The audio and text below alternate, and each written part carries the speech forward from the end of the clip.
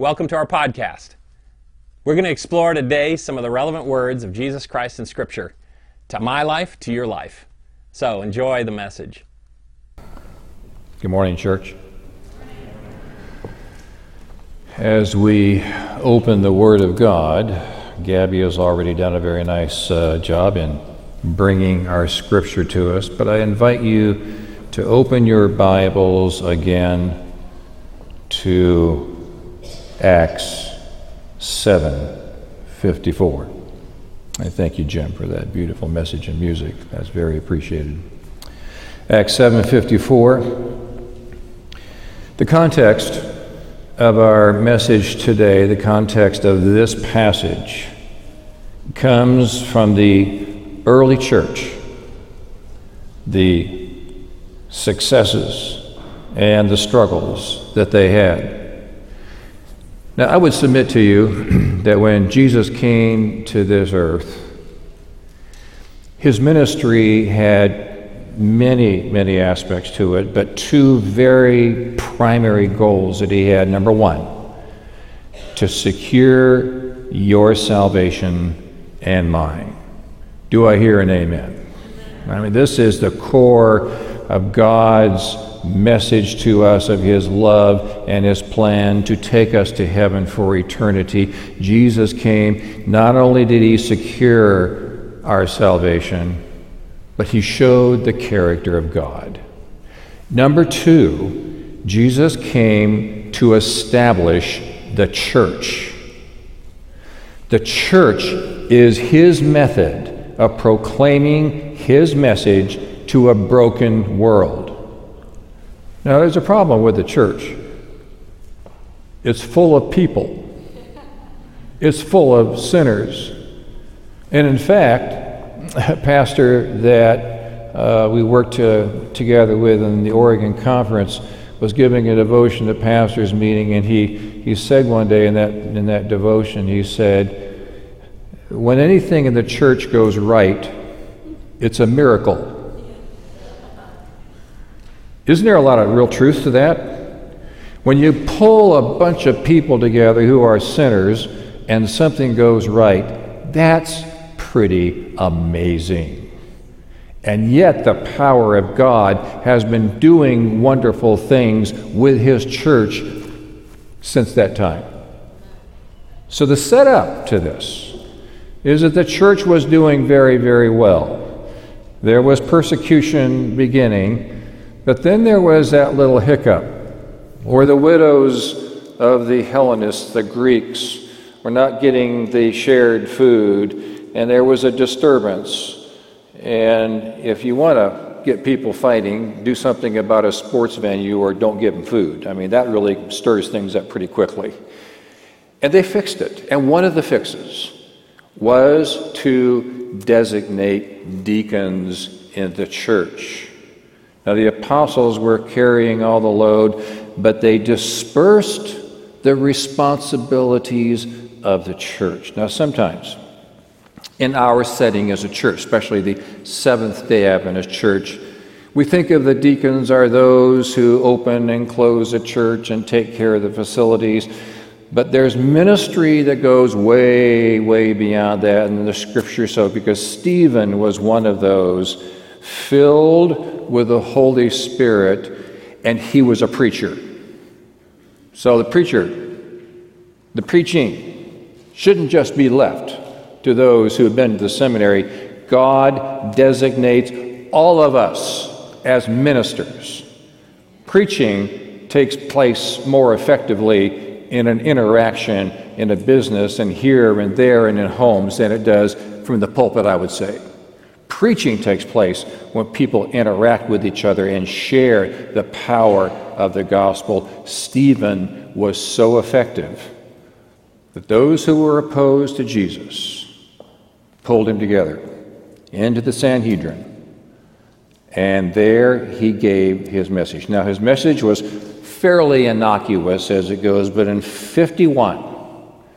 verse 51, it changes. And it gets really focused. Now, there's a little mantra that I have felt through life just observing when things need to be done. Do the right thing in the right way, at the right time, and for the right reason. Now, I would flat out say to you, I believe that all four of those are very, very important in order for the right spiritual outcome to take place. Now, if we pulled aside and had small groups and talked about what spiritual outcomes might be, one of the things I would say a spiritual outcome is when God's cause is advanced both corporately and individually. Anytime someone takes a step toward God, that's a good spiritual outcome. Sometimes we think just the big things happen, but even those little incremental, when you're witnessing to someone in their life and something needs to change, one or two small steps is a significant thing in turning toward God, the right spiritual outcome. This was the right time for Stephen to get focused. So he says this really hard message. You stiff-necked people. And this really cuts to the quick. Uncircumcised in the heart and ears, you always resist the Holy Spirit as your fathers did, so do you. Which of the prophets did not your fathers persecute? And they killed those who announced beforehand the coming of the righteous one, referring obviously to Jesus Christ, whom you have now betrayed and murdered. And you who received the law as delivered by the angels did not keep it. And this is where everything falls apart. There is a riot right there in that place. The Sanhedrin, no more dignified.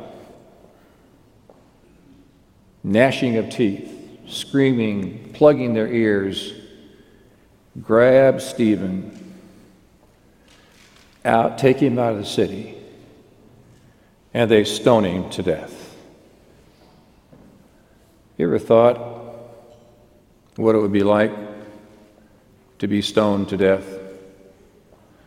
I mean, this is brutal. There's no good things about being stoned. It's not quick. It's not painless. Stone after stone crashing down on the body. But there's an interesting thread that seems to go through both Scripture and even through the Dark Ages when people of God are martyred.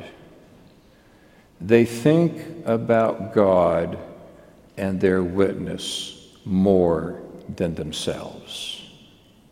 And when an individual believes in God, when an individual trusts in God, when an individual serves God, then that's the focus of whatever happens to them, not themselves. And even as Stephen is being martyred, he asks God not to hold it against them. And God shows him a vision that goes even into heaven. And then Stephen goes to sleep in the Lord. Now, there are many in the Christian belief that think when a person dies, the soul separates from the body and goes to heaven. Many within the Christian belief thinks differently, including the Seventh-day Adventist Church, that when a person dies, they go to sleep. That fits with the resurrection theology, it fits with judgment theology, it fits with the millennium theology. It is a fact of Scripture, and over and over and over again, Scripture talks about death as sleep. So Stephen comes to a point where he knows nothing. He dies.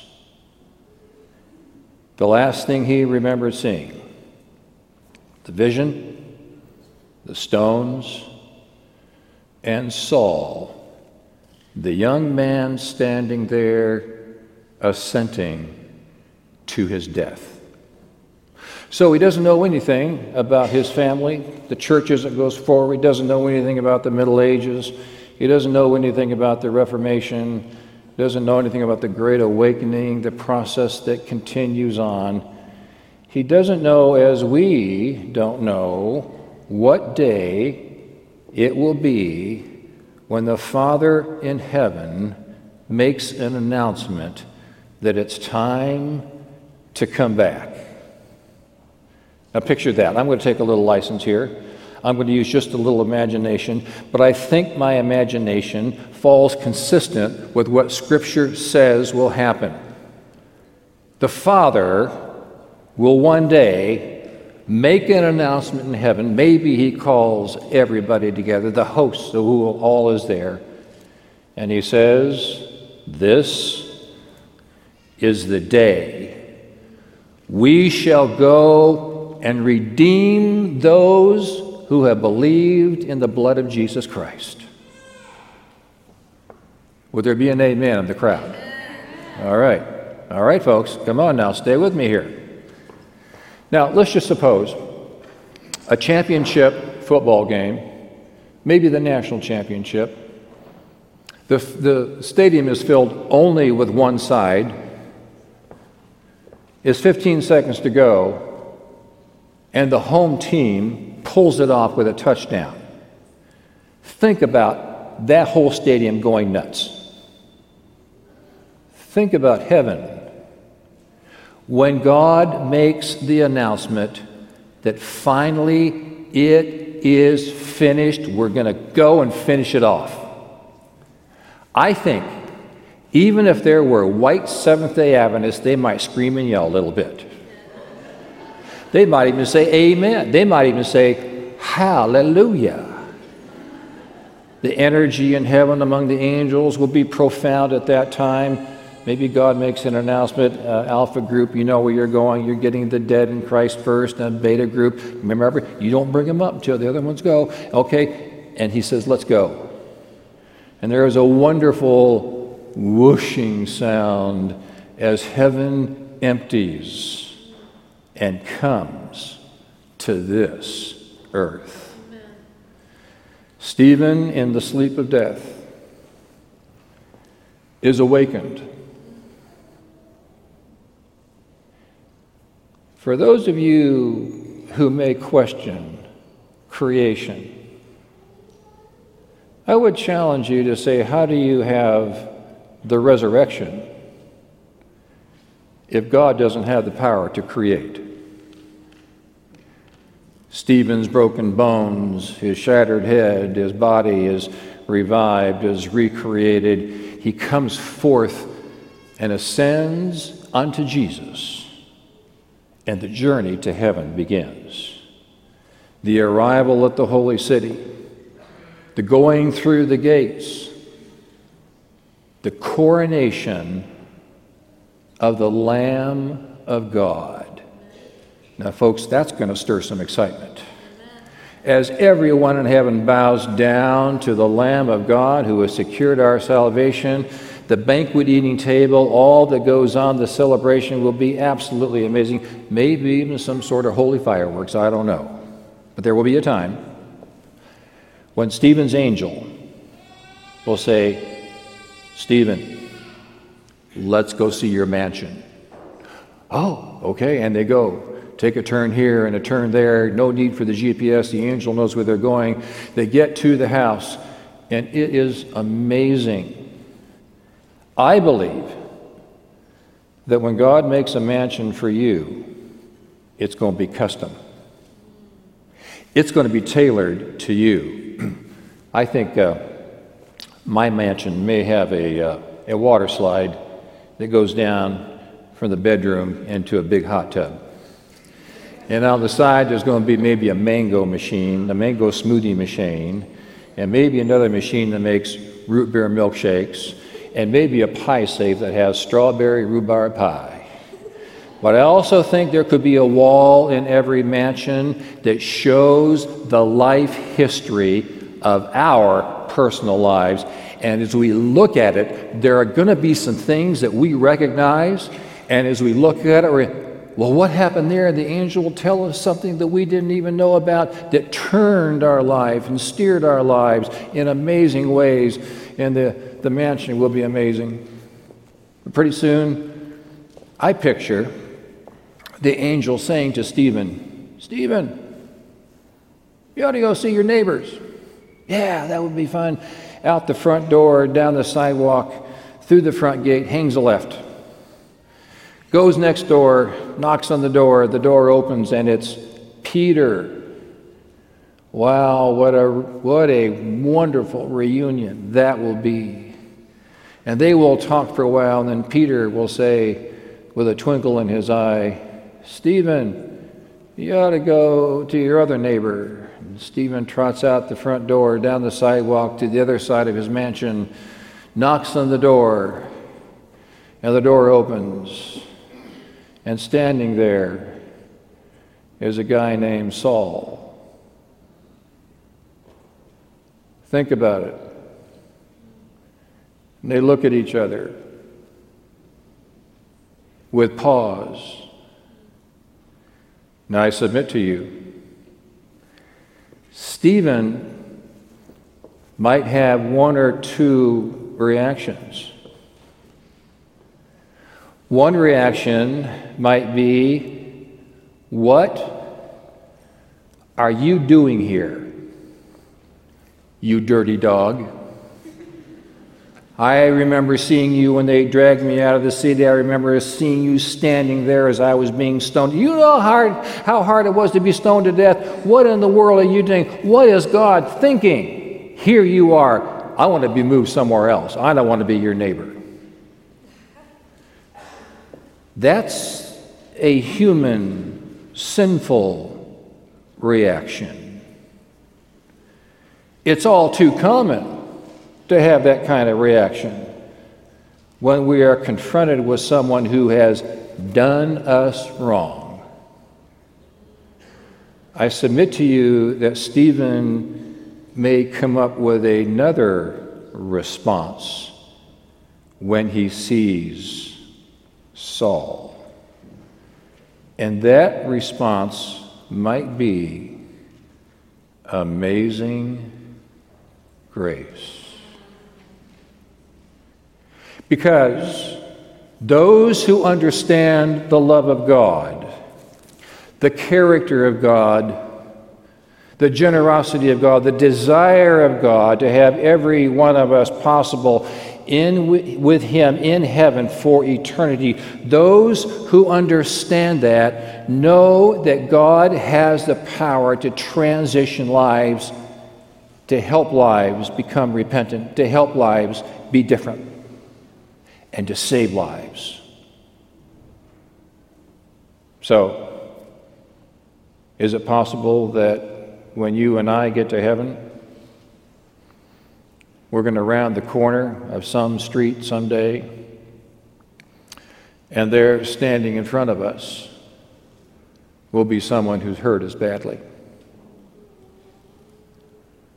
who's maybe been violent against us, hurt our reputation, rejected us, taken money from us, taken advantage of us in numerous different ways? Is it possible that you and I will have that? Is it possible that we could round the corner and somebody will say to us, what are you doing here?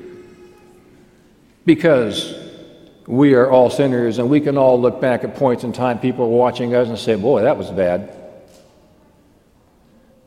But the simple reality is that the power of the gospel says that God's favorite thing is forgiving repentant sinners. Now, we're all aware of the story of the prodigal son. It's a trilogy. Remember the lost coin, the lost sheep, and the lost son. And what happens every time one of those three trilogies finds that which is being sought after? There is rejoicing because God loves finding and forgiving repentant sinners. Barb and I spent almost 9 years in the Lake Union and right there in Berrien Springs, and it was an amazing joy to associate with our seminary professors. Just a crowd of dedicated, wonderful people who loved the Lord. One of those told a story about the Middle East mindset that tells us more about the prodigal son reality. He said somebody had done some research in the Middle East. In the Middle East, you can have cities that are as modern as any city in the world, but you can go a few miles out into the country, and you can find villages that look very similar to what they did hundreds, even thousands of years ago. And this researcher went into those villages. He told the story of the prodigal son. Son comes to the father, asks for his inheritance. The father gives it to him. The son leaves, squanders it in terrible living, and then comes back repentant and asks to be a servant within the household. Tells that story in these villages and asks the question, have you ever seen anything like that happen in your experience? And of all the places he went, there were only 2 times that he got a response that someone had seen such a story. One of those, the son comes to the father, asks for his inheritance, and the father kills him on the spot. Now, if you think that's just something that is strange to the Middle East, we've had friends who have been in that scenario, a friend in particular I'm thinking of, who proclaimed his love for Jesus and to become a Christian, and his family literally took him out and tried to kill him and left him for dead. This is modern. But if you think it is just modern, think back. So in Deuteronomy, I think it's 21, it talks about if a son is rebellious, the father and mother can take hold of him and bring him before the elders. And the Levitical law, if he is found to be guilty, can be stoned. Hence, the commandment of the 10 that says, honor your father and your mother, that your days may be long upon the earth. This is the Middle Eastern mindset that Jesus tells the story of the prodigal son. And the father, the old man in the story, does something that Middle Eastern old men never do. There are stories of old men in the Middle East who have the option of running or dying, and they choose dying.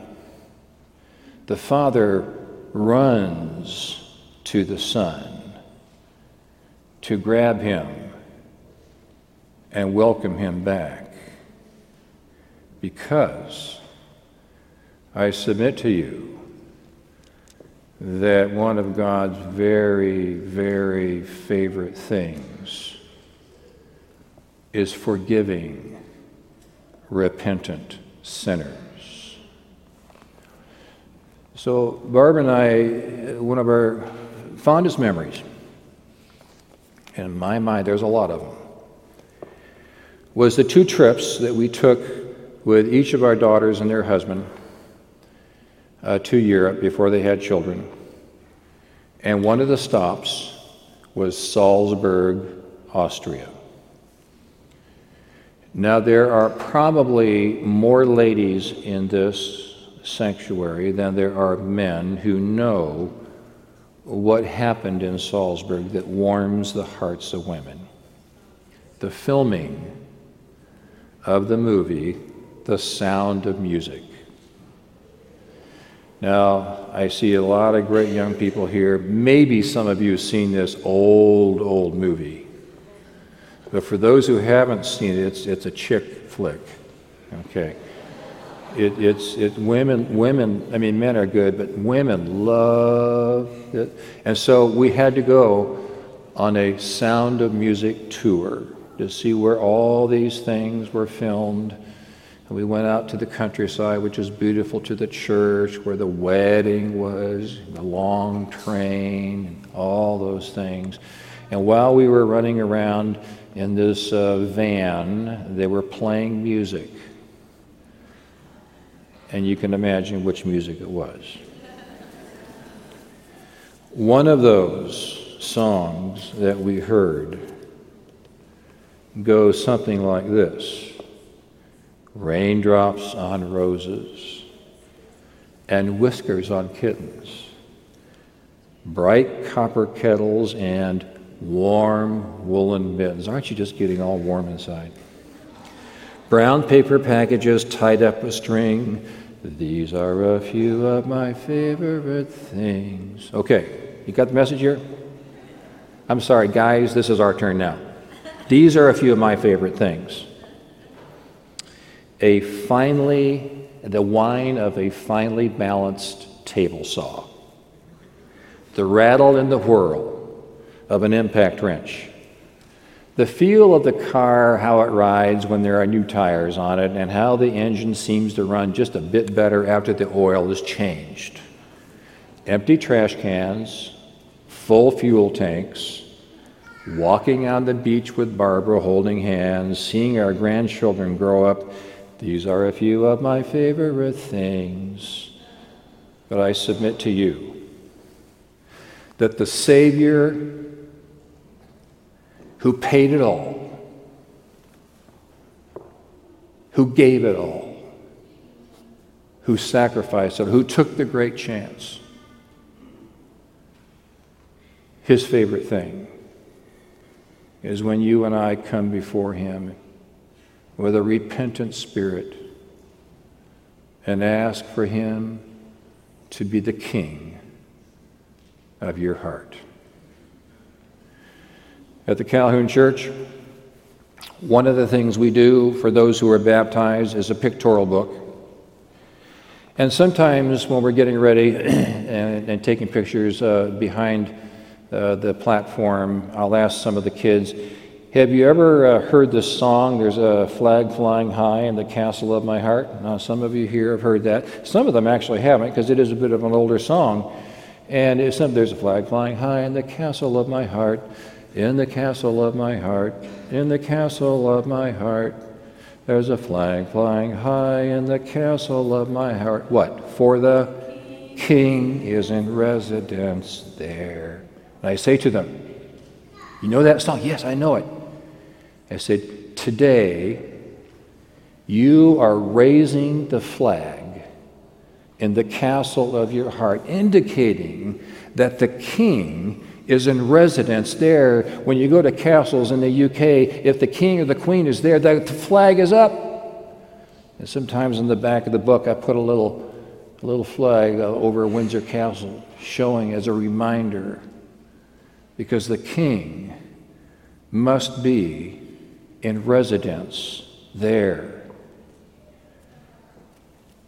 Stephen was one who understood. And so I don't think that Stephen would ever say to Saul, now the Apostle Paul, what are you doing here? He will look at him and immediately understand that the pursuing, loving, forgiving God of heaven got to Saul. And it's possible that Saul, now the Apostle Paul, might even tell Stephen that witnessing his death was a factor in his conversion. Hallelujah. And so Stephen will undoubtedly say, amazing grace. But you know, the song Amazing Grace doesn't really talk about others. Amazing grace, how sweet the sound that saved a what? Wretch like me. But God is ready. I hope you'll understand that as I close with this story. A young boy named Billy and his sister were in the car heading to Grandma and Grandpa's house right after school let out for summer vacation.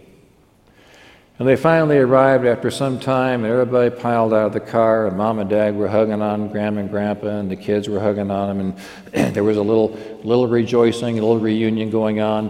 And Mom and Dad were there for a while, there were several hours, and they got back in the car, and Billy and his sister started what they always loved doing, being at Grandma and Grandpa's farm for a few, 2 or 3 weeks. So a day or two later, Billy's sitting in the kitchen as Grandma's preparing lunch, and Grandpa walks in with a silly grandpa look on his face. And he reaches into his back pocket and he pulls out something that he had personally made for Billy. It was a slingshot. Okay, now sometimes people tell the story of David and Goliath and they say David had a slingshot. No, he had a sling. This is a slingshot. And he took Billy out and showed him how to use the slingshot. And Billy prized what Grandpa had made for him. And he was out a little while later, and he put some cans, tin cans, on fence posts. And he was walking down the fence line, shooting those cans, and he was really getting quite accurate. In fact, he was kind of proud of himself. And see, tin cans can really only hold a young man's attention for a certain amount of time. After a while, the attention span is broken, and Billy sees out of the corner of his eye something moving across the yard. It's Grandma's pet duck. This was a special pet duck. I'm not talking about just some quack quack duck. I'm talking about a cuddling duck, and Grandma would feed it and talk to it, and that they had a relationship. This is Grandma's pet duck. And Billy said, I'm going to scare that duck. So he took a stone and he put it in the pouch of that slingshot, and he aimed that for right behind the duck. He thought, I'm going to shoot in the dirt, and it'll scare the duck, and it'll quack, quack, quack around a little bit. And so he let go, and that stone went zinging right for where he intended it to go. But the duck made a U-turn. And the stone hits the duck square in the head. And the duck jerked, and it flopped over on its side, and its wings flapped a couple of times, and its little web feet moved, and then they quit moving. Billy ran up, and he picked up the duck's head, and he put it down because it was a dead duck. He couldn't believe what he had done. He looked around, and he scooped the duck up, and he took it behind the barn and buried it. Well, that night at supper, Billy was eating away, and nothing seemed to be wrong, and life was good. And at the end of supper, there was a routine that Billy and his sister were supposed to do. Both would clear the table, put the food away, and then they alternated meals on who would wash the dishes. And it was Billy's turn to wash the dishes. And so, it was Sister's turn, to wash the dishes. And so Billy was there, and he was ready to walk out, and his sister said, Billy, I want you to wash the dishes tonight. And Billy said, well, if you'll remember, I washed the dishes at lunch, and I'm not doing the dishes tonight. I want you to wash the dishes. I'm not going to wash the dishes. I want you to wash the dish. You are going to wash the dishes. And it was about that time Billy got ugly. He said, I'm not going to wash the dishes, and you're not even my sister. We just found you alongside the road one day and brought you home, and that I don't have to wash dishes. And usually when he would say terrible things like that, I mean, she would go ballistic, but she was cool as a cucumber. And she said, I want you to wash the dishes because I saw you kill the duck, and I'm going to tell if you don't. What do you suppose Billy did?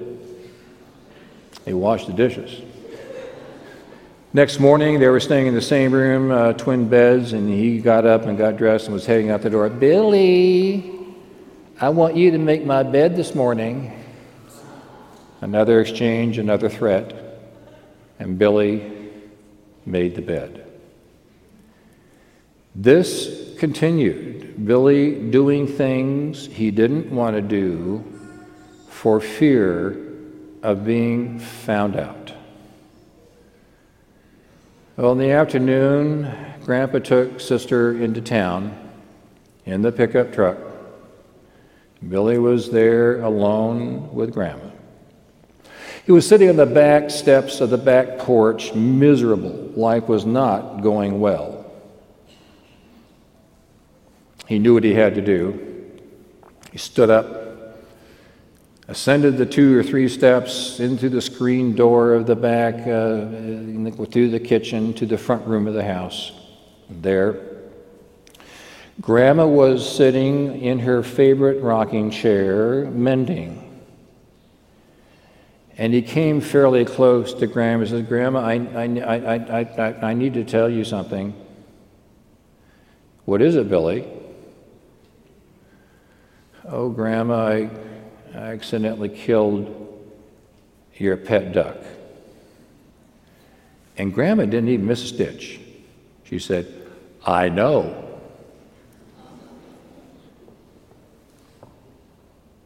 And your sister didn't tell me.